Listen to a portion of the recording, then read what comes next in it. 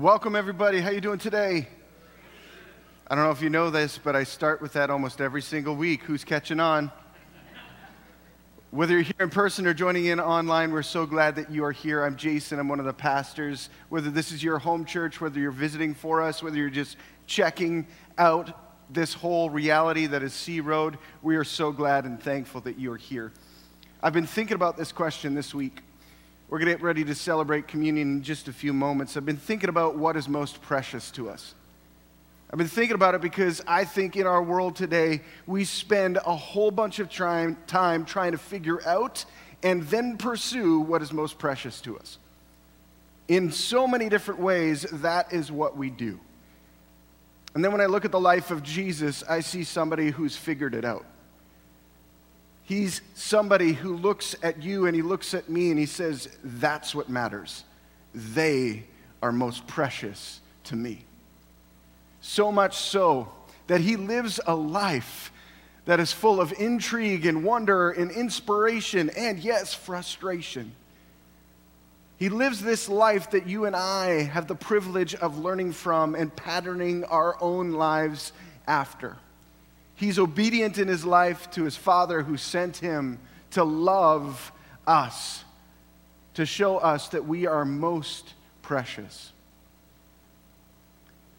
On the night before his final day on this planet, Jesus is hanging out with a group of his closest friends and they're having dinner. And he knows what's about to happen. He knows he's going to experience the most pain that he has ever gone through. He knows what's waiting for him in just a few short hours. And still, he celebrates with those who are most precious to him. If you've got your communion elements ready at this time, we're going to partake together. Jesus, around this meal with his closest friends, he grabs some bread. He takes the bread and he breaks it. He interrupts the conversation that's bubbling up around the table. He interrupts the fighting, the questions, whatever might be going on. And he breaks this bread and he passes it around and he says, "This is my body broken for you. Eat it in remembrance of me."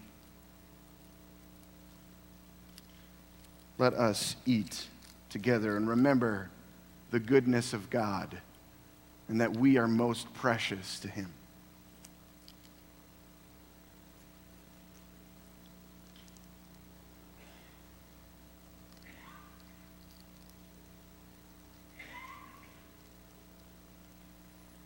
A little while later during that same meal, Jesus picks up a cup of wine and once again interrupts whatever conversation or questions or bartering is going on around the table. And he says that this cup is a covenant written in my blood. Drink it in remembrance of me. May we drink together and remember we are most precious to our Lord and King.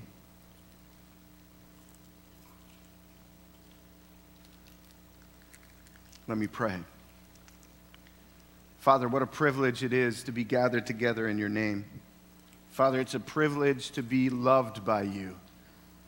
And admittedly, it is something that I often take for granted, like the sun rising or the sun setting or the mosquitoes finally going away. Father, here today in these next moments, may we stand in the affirmation that we are loved dearly by you. You love us so much that you don't want us to stay right where we are. You want us to become who you've created and intended us to be. And so over these next few moments, as we dive into a piece of your word, to learn from it, to be shaped by it, to be inspired, and dare I say it, maybe even frustrated by it, would you guide us? Would you call us by our names? Would you remind us that we are most precious and we are what matters to you? We pray this in Jesus' name.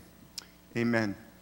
We're going to continue on that precious theme. If you've got a Bible with you, we're going to dive right into our unfolding series called The Art of Hope, walking through the book of Philippians. And we're going to be looking at the beginning of chapter 3. So you're going to want to open up your Bible to Philippians chapter 3. We're going to look at the first 11 verses. And if you're going, Jason, I forgot my Bible today, but I brought my coffee. Good for you. That's awesome. You can download on your mobile device the YouVersion Bible app. Go to the More section right on the home screen. The Events Live and Sea Road Live is right there. You can follow along right from your device if you so choose. The first 11 verses from the book of Philippians are this. Whatever happens, my dear brothers and sisters, rejoice in the Lord. I never get tired of telling you these things, and I do it to safeguard your faith. Watch out for those dogs, those people who do evil, those mutilators who say you must be circumcised to be saved. For we who worship by the Spirit of God are the ones who are truly circumcised. We rely on what Christ Jesus has done for us. We put no confidence in human effort, though I could have confidence in my own effort if anyone could. Indeed, if others have reason for confidence in their own efforts, I have even more. I was circumcised when I was 8 years old. I'm a pure-blooded citizen of Israel and a member of the tribe of Benjamin, a real Hebrew, if there ever was one. I was a member of the Pharisees who demand the strictest obedience to the Jewish law. I was so zealous that I harshly persecuted the church, and as for righteousness, I obeyed the law without fault. I once thought these things were valuable, but now I consider them worthless because of what Christ has done. Yes, everything else is worthless when compared with the infinite value of knowing Christ Jesus my Lord. For his sake, I have discarded everything else, counting it all as garbage, so that I could gain Christ and become one with him. I no longer count on my own righteousness through obeying the law. Rather, I become righteous through faith in Christ. For God's way of making us right with himself depends on faith. I want to know Christ and experience the mighty power that raised him from the dead. I want to suffer with him, sharing in his death, so that one way or another, I will experience the resurrection from the dead. It's a really interesting set of words and phrases that Paul stitches together at this point in this letter. We're going to uncover a few pieces regarding faith. That's the big word that kind of bubbles up. When we understand what should be the most important thing to us as followers of Jesus, if we claim that title and that mantle and that identity as our own, it needs to be our faith. And there's two ways that faith kind of shapes who we are. We're going to dive into that a little bit more. The first is this: faith changes you and me. Faith changes you and it changes me. What's really important to remember here in this context, in this setting, is when Paul starts writing about all these things that he could have confidence in, those were the things that were greatly valued by Jewish culture and society at the time. Their whole construct in their culture was quite different than what we understand here today. I'm going to try to contemporize it a little bit, but first give us some baseline understanding of what it is we're uncovering as Paul's writing about these things.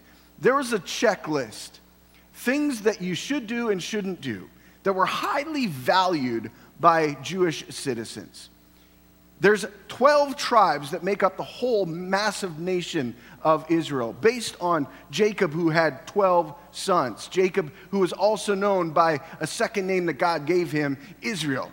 12 sons, 12 different tribes, all interrelated. He just so happened to have a favorite son, somebody named Joseph. And Joseph had a brother, a younger full-blood brother named Benjamin. When Joseph passed on, his two sons were kind of given this mantle of leading a section of the group of Israel, and then Benjamin kind of took over as being the favored one. And so out of all the tribes in Israel, being from a descendant of the tribe of Benjamin was like the cream of the crop, the elite. I don't know what version of life contemporizes that here today. All I know is that here in our culture, I hear this phrase way too much: if you ain't Dutch, you ain't much. I'm not Dutch, so obviously I'm not a part of the tribe of Benjamin, okay? But we value our heritage in various ways. In the Jewish culture, if you were from that tribe of Benjamin, there was something special about you. You were set apart. You were seen as a little bit more significant than somebody else. Where you came from mattered. He also talks about being a pureblood. What that meant is both his mother and his father were of this Benjamin Jewish heritage. That's impressive. There was not intermingling in his family tree. There wasn't somebody else from another country that got kind of grafted into the whole legacy of the community that he was a part of. He was the purest of the pure of the pure. They had all these different rules. If you were a son on the 8th day of your arrival on the planet, you were supposed to be circumcised as a sign and a symbol to be set apart from God. Set apart for God, not from God. To be a celebration, a reminder that you are important and you're valid and that your life is going to be lived in dedication to Him.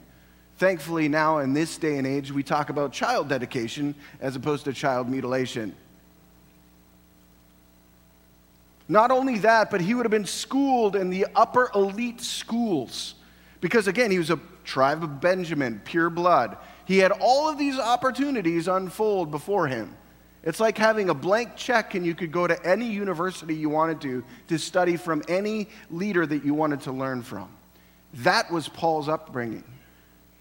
Then he was connected with this tribe of Pharisees. Now the Pharisees were like, there was this caste system. People, right? This elite reality that existed in the culture. And the group of spiritual leaders was the same thing. They'd have these different layers and levels. There could be like people that didn't make the cut, like you and I, like the farmers and the fishermen. All you could do is go and do a trade. And so we don't listen to you or anything that God might want to say through you because you don't matter as much as those who've been educated. Then you had the Sadducees, where they were a little bit less than the Pharisees. They kind of made it through some of the stuff, some of the learning stuff, some of the criteria to be considered the religious superior or elite. And then you had the Pharisees that controlled everything. And so if you were a part of that Pharisee group, you were considered as a man of means or a man of influence. What Paul is writing about is like, hey, I was all in that. So much so that my zeal led me to the top. I don't know if you've ever been the best at something. I don't know what that's like, but I imagine that it's pretty amazing. Like being the best dodgeball player where nobody can ever hit you. It's like the Matrix and you dodge everything. When you throw the ball, you can will it to do whatever you want and slay your target. It's pretty awesome when you see some of our youth try and do this in the gymnasium on Wednesdays when they play dodgeball. I have it on a good authority that at some point there's going to be a parents versus youth showdown. And then we'll see who the elite really are. But being the best at something, being gifted and skilled and given the opportunity to excel, that's where Paul was.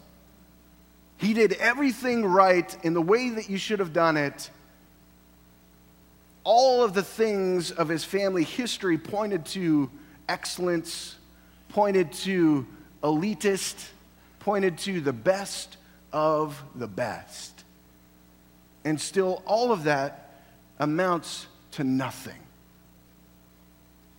unless it's steeped in Christ. And that's what Paul starts writing about. He's like, listen, I get it. We human beings like to brag about who we are. We like to brag about our own experience. We like to speak into our own reality in various forms. But all of it doesn't matter. It amounts to what Paul writes as garbage unless Christ is the initiator around all of it. Faith changes you and it changes me. If faith is what is most precious to us, then we can look at the way that we live our lives and see that in every facet of our world, it bubbles up.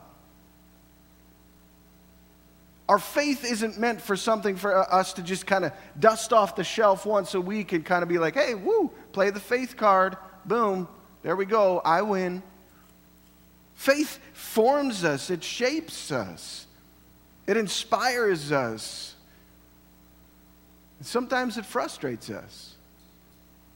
In every facet of our lives, when we are following Jesus, we need to, in submission, allow him to build alongside of us what it should look like.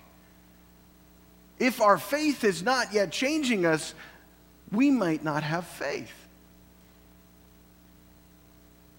Now, what is faith? It's this like nebulous thing of like, how do we define it? Here at Sea Road, we use this really simple definition. It's to love and to live like Jesus. That's what faith is, and that's what it looks like. And essentially, this is what Paul is writing to this church in Philippi. He's saying, look, of all the things that you need to be remembered, or you need to be reminded of, and you need to remember, it's that faith is the most important. Don't miss it and don't lose it. Don't devalue it. Don't forget it. Pursue it. Sometimes we need to be reminded that our faith is worth investing in.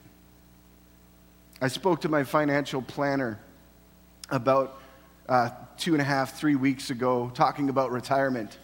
I'm only 41. I got lots of years. I said I was hoping to have freedom 75. That's my goal. It's my runway. And we're talking about retirement and planning for it.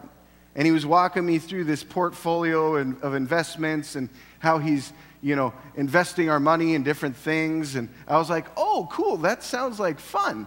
And he was talking about some funds that were performing and some funds that were underperforming. And I said to him, well, why wouldn't we invest more money in the thing that's performing?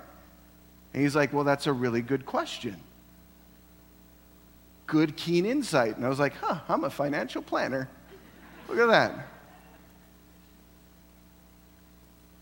The thing is we invest in what is most precious to us. When faith matters and it has value and it's a priority, we will invest in it. Now, that investment looks a lot different than just coming together on a Sunday. That investment looks like taking it into every facet of our lives and pursuing it. When you've got a conflict at work or at home, it's taking your faith into the middle of that conflict, asking yourself, what does it mean to love and live like Jesus in this space? Sometimes it's going to mean taking an insult that is unjustified. Sometimes it's going to mean standing up and saying something that is true. But you're not going to know which one it is unless you're prioritizing your faith and taking it into that environment and that space. Our faith changes everything. I don't know about you, but if I didn't have Jesus in my life, I think that my life would be a lot different than it is today. Some of you might agree with this and think that I am a selfish type person. And if you talk to my kids, they'll say, like, yeah, totally. Dad buys desserts and doesn't give us any of it. But imagine if Jesus wasn't in my life. I'd do that even more, children. If without Christ navigating and pursuing and helping me in all avenues and areas of my life, I would be a lot different than I am today. A lot more self-seeking and self-serving than willing to partner with what Jesus is doing. Maybe you don't know this about me, but animals and me, unless I'm eating them, not so much. Right? Not a big thing. Since moving to Brockville, we've been gifted with wonderful neighbors, Chris and Vicky. Chris and Vicky are next door, and they've had to put up with a lot because there's 7 Frizelles, and there's lots of volume and lots of voices, lots of opinions, and dare I even say it, arguments that filter over the fence like there's no invisible kind of shield sound barrier, and they filter over the fence and flood into the backyard of our neighbors. Vicky's been walking through a challenge with some health-related issues regarding cancer. So for the last 3 weeks, they've been going to Kingston every single day, getting treatments and setting them up for what they hope will be a long road towards recovery. And in the midst of that, they've got these 2 dogs. They've got these 2 dogs that are small, and they're loud, and they're unique, and they're squirrely, and I don't even know, maybe a little bit angsty. Can dogs be angsty? These ones are. And before this 3-week journey, Chris had an over-the-fence conversation with me, and he just asked if I'd be available to dog sit for 3 weeks. So what that means is going and running these 2 little dudes out for potty breaks every day during the week. Jesus wasn't in my life, there's no way I would do it. 100%. I can say that with 100% certainty. I have no compassion. I have no care. But because it's my neighbors, it matters.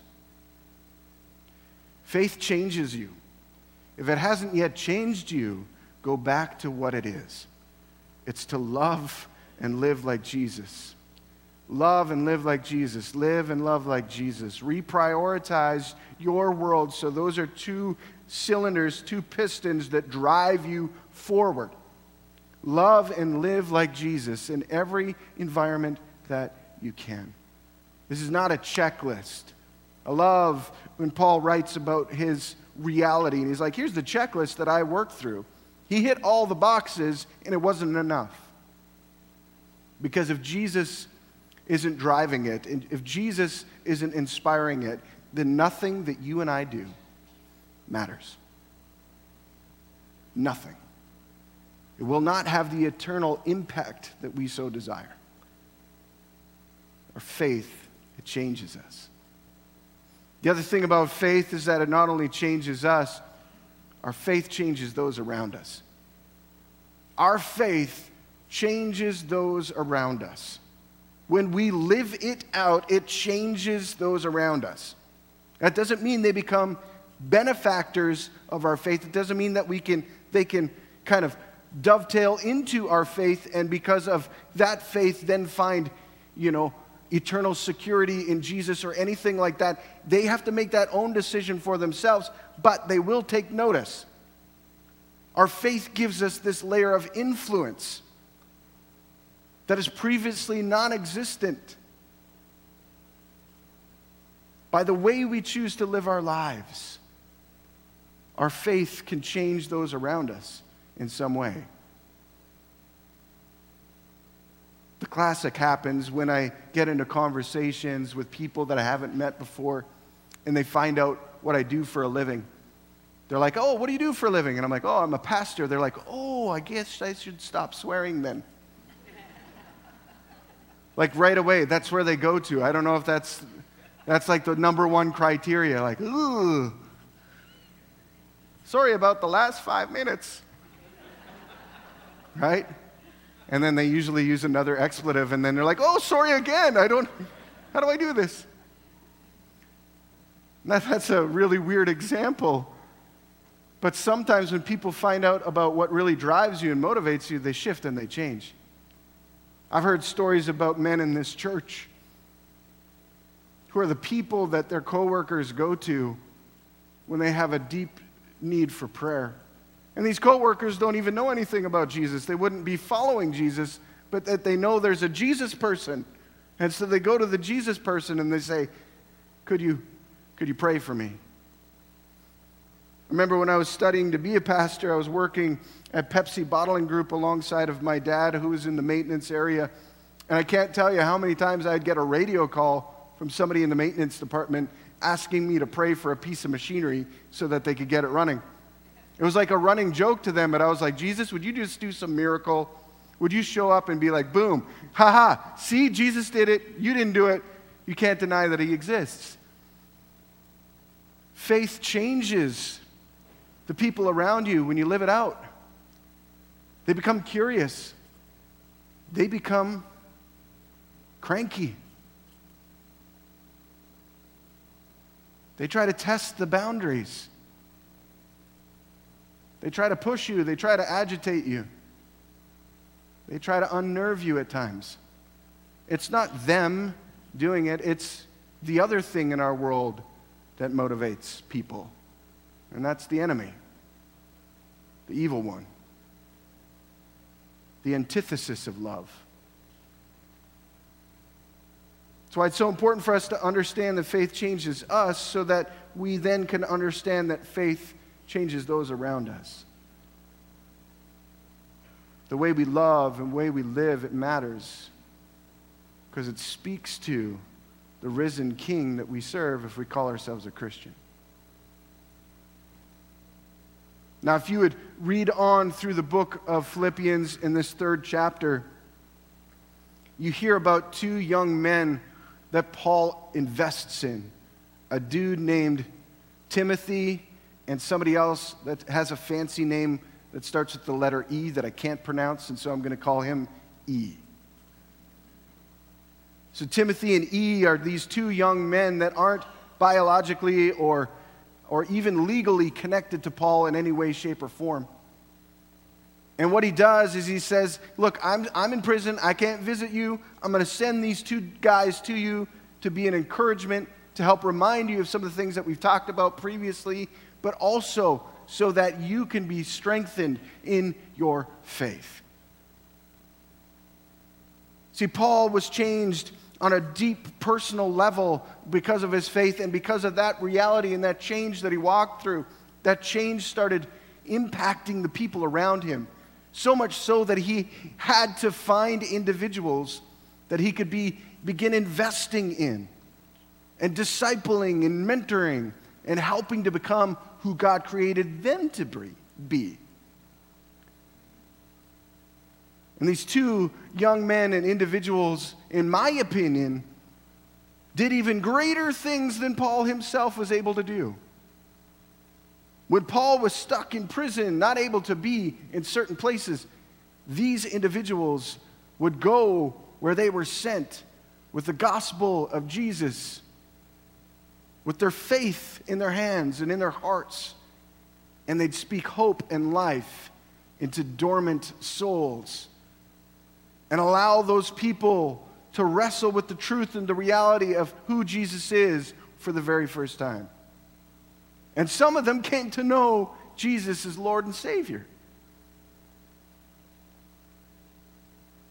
Paul recognized that it isn't faith unless there's change in me and unless I'm partnering in change with the Holy Spirit in the lives of others. It's multiplication.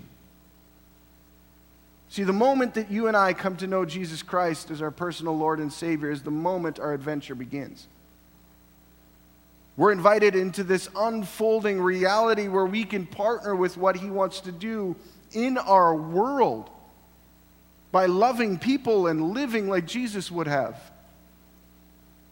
So much so that He invites us to help create, co-create alongside of Him a group of women and men that love Him deeply so that they in turn can do that with others. It's the kingdom reality of multiplication and growth and extension and hope. And there's an art to it. There's not a science. Some people are much easier to connect with than other people. Some people you will not jive with. Some people are put into your life so that you can learn how to love the unlovable. And in turn, they become the greatest gifts that you ever could have been given. Our faith changes those around us. I'm reminded of the story of one of our high school kids here at Sea Road, who was sitting through one of their classes, and their teacher went on a tirade about Christians and how Christians are anti-this, anti-whatever, and they really actually don't care about anybody but themselves. And this individual who is typically outspoken and typically courageous was in utter shock as they were hearing this reality and these untruths being spoken about Jesus, about Christians, and about faith. This whole chaos ensues in their classroom, but because of who this individual is, all of the other classmates in that same conversation came up after that class in various ways through a text or in person to this individual and said, "Hey, wait, what you have told us about Jesus is way different than what this teacher was saying about Jesus. What's up with that?" And even in the most challenging of circumstances, here's one of our teenagers, our very own Sea Roaders, able to speak about who Jesus is to those people who may not have heard Jesus in other ways. Our faith changes us, and it changes those around us. And if this individual was not living out their faith on a daily basis, they would have never had that privilege of sharing the truth about who Jesus is with people who do not yet know him. So in the middle of our pain, our uncertainty, in the middle of our confusion and chaos, it is our faith that should drive us forward. Not out of obligation or duty, but out of love. Because we are what is most precious to our Lord and Savior, who gave up everything for us. Which is crazy, because if I'm honest, I wouldn't have taken that risk on me. Not a chance. But he did, and he does. Our faith changes us. Our faith changes those around us. It's soon to be summer. That's what they say. I'm not holding my breath. And over summer, lots of different opportunities bubble up. We've got cottage country. We've got vacations. We've got a different pace of life. Sometimes it's more intense. Sometimes it's less intense. And over this summer, we're going to be diving into a character study series from the book of Judges. But I want to challenge you, and I want to challenge myself over this summer around this whole reality that I'm calling my three names. See, I'm convinced that nobody gets the opportunity to know who Jesus is without somebody that's been intentionally praying for them for years, or for days, or even for minutes. Some of us just take a lot longer to marinate and pickle, as it were. And so what I'm going to do over this summer is I'm committing on a personal level to start praying for three people by name as often as God brings them to mind, whether that's daily or bi-weekly. People who do not yet know Jesus, who are in my relational orbit, that I'm going to bump up into and rub shoulders with in some capacity this summer. I'm going to pray and I'm going to ask God to do what he can to change their lives. And I'm going to ask God to give me eyes to see what he's doing in their lives so I can partner with that. How I can love and live like Jesus more intentionally in those relationships. That's the first phase of my three names. I'm going to encourage you and challenge you to do the very same thing. We all know people. Some of us know the same people. Some of us know different people. What if this summer we were really intentional about praying for the people in our lives who do not yet know Jesus, or who've walked away from Jesus like decades previously, that need to return and be reminded that they are most precious to God, that their faith should be the thing that they're investing in more and more and more each day so that they can actually live the abundant life that God invites us into. Imagine if a couple of hundred of us did that. Like, let's just be conservative. Let's say there's 200 sea roaders. There's more of us. But let's say 200 are like, okay, fine, I'll do this challenge. The other several hundred are like, my plate's full, I'm good.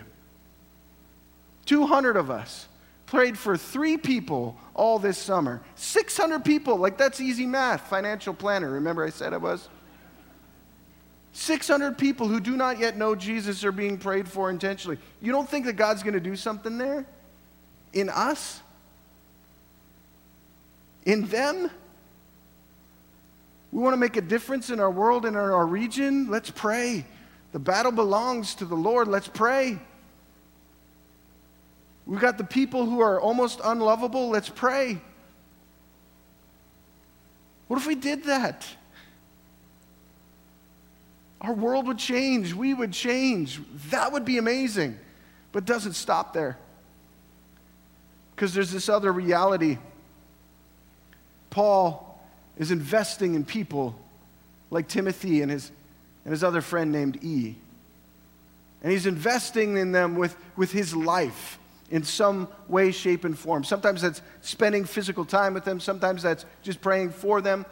These young men who already know Jesus, he's investing in them. He's spending their capitals that he has, intellectual capital and emotional capital and spiritual capital and physical capital.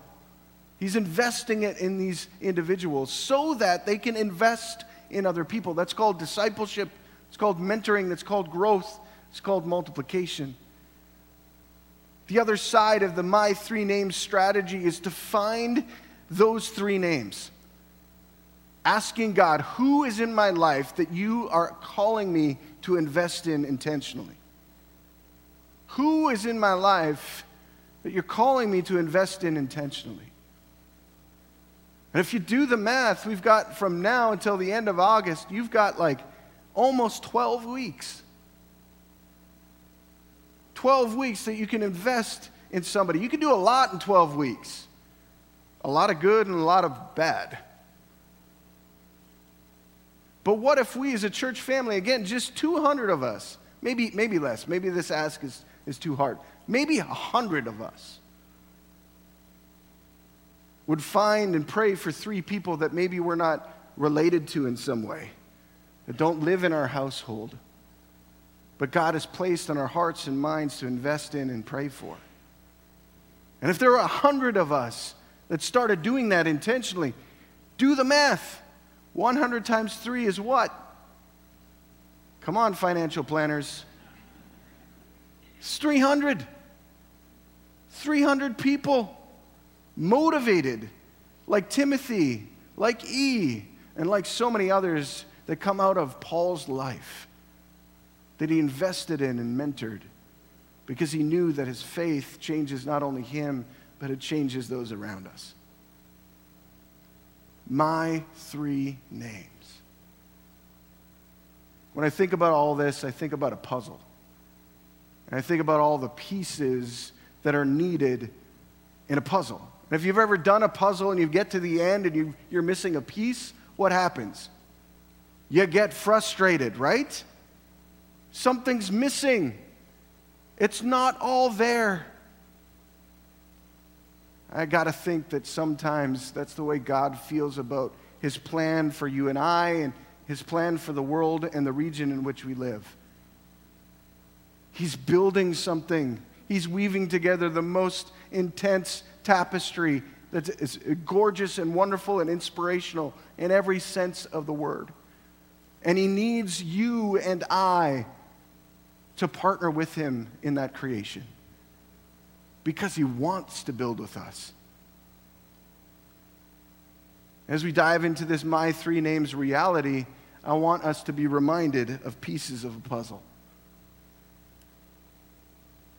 So what we're going to do here today, and those of you online, you'll just have to maybe clip a graphic of a puzzle piece and participate in some way. Or maybe grab a puzzle that's in your house that you don't like anymore and you can use it for this illustration. In this space and in this environment, we've created small little pillars of puzzle pieces. I've got 3 up front here. I've got 1 up in the balcony. and the table. And what I want us to do, if you want to partner with the My Three Names strategy, is I want you to physically go and pick up a piece, a puzzle piece. Because maybe as I've been yakking up here, God's put names on your heart of people that you can pray for that do not yet know who Jesus is. And I want you to put their initials on this puzzle piece. It's not a massive piece. So if you're writing a full name like Constantine, you're going to take up your whole puzzle. So you put your initials on there of that individual or those individuals that you're going to pray for. And maybe you're saying like, Jason, I only have one person. That's good. Start there and ask for more.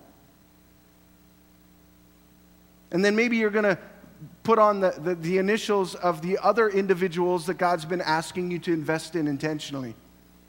It's been a privilege to be able to do that here in our church, even through COVID, as I've spent time with some young men in our congregation, investing and praying together and learning together. Man, is it fun.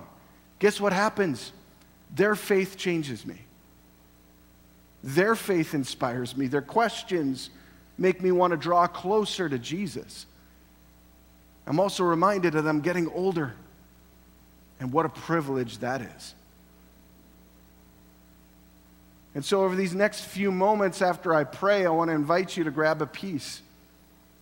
These are your three names. 3 people you're praying for that don't yet know Jesus. 3 people you're going to invest in who have no biological or legal connection to you. Because Jesus is asking you, not because I am, but because Jesus is. Because we need him to change our world. Post-pandemic, let's create a new narrative forward. One that is steeped in the presence of Jesus. And he is just waiting to use people just like you and me to make this possible. Because we are what is most precious to him. We are what is most precious to him. So let me pray, and at your leisure, inspired by God, grab your puzzle pieces, maybe grab a Sharpie, write those letters, and let's pray, unlike we've ever prayed before, for God to do immeasurably more than we could ask or imagine. Let's pray together today. Father, we are thankful. I am so grateful for your love. I'm so grateful for your presence. I'm so grateful for the truth that we never have to walk through life alone. And I know, Jesus, there are times where I'm facing something that it feels like I'm alone because I can't physically see you. But I know that you are there with me because you've promised us. And so we claim and we cling to that promise. Jesus, as a church family, we want to partner with what you are doing in our world. And so, God, we're going to courageously launch forward into this My Three Names reality. 3 people that we are praying for that don't yet know Jesus, and 3 people that you have been prompting us to connect with and disciple and mentor. Jesus, the only way we can go forward is if you lead us. Without you, there's no way forward. And so in these next few moments, would you give us the courage that we need to respond obediently to you? We want to be a group of men and women of all different ages, all different sizes, all different shapes that love you and love people. Help us to love and live like you in greater ways. This is not about us. This is about you. We want our faith to change us. We want our faith to change those around us. Would you lead and guide us here and now? We pray in Jesus' name. Amen. As we worship and respond, let's grab your pieces as God leads you. Write those initials and let's start praying.